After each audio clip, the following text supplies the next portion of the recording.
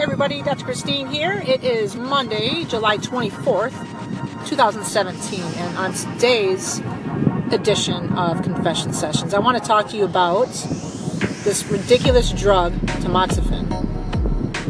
People who have had any kind of breast cancer, breast growth, any tissue abnormalities, mainstream medicine, the broken medical model, is recommending that in many cases they take this drug for 5 years.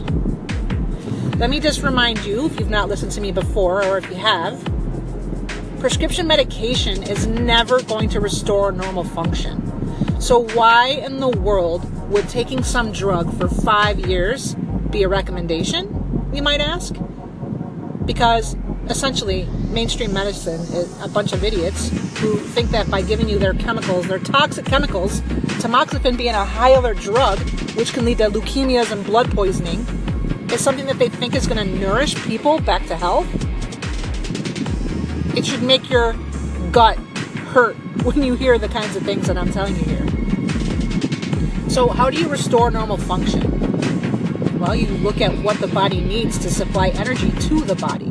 And how the body is supplied energy is through foods, fats, carbs, and proteins. These supply your energy when you have enzymes in the mix.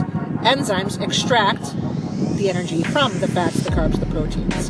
And so when we're talking about anything that's a hormone disruptor or anything like an endocrine function abnormality, we need to be looking at food as well, specifically fats and proteins.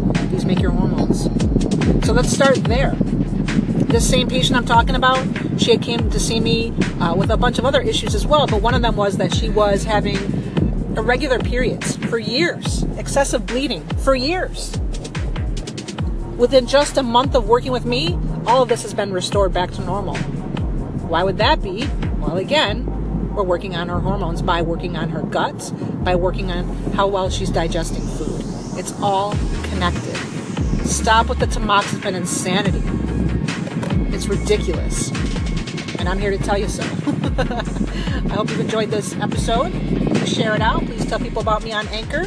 And I will see you tomorrow.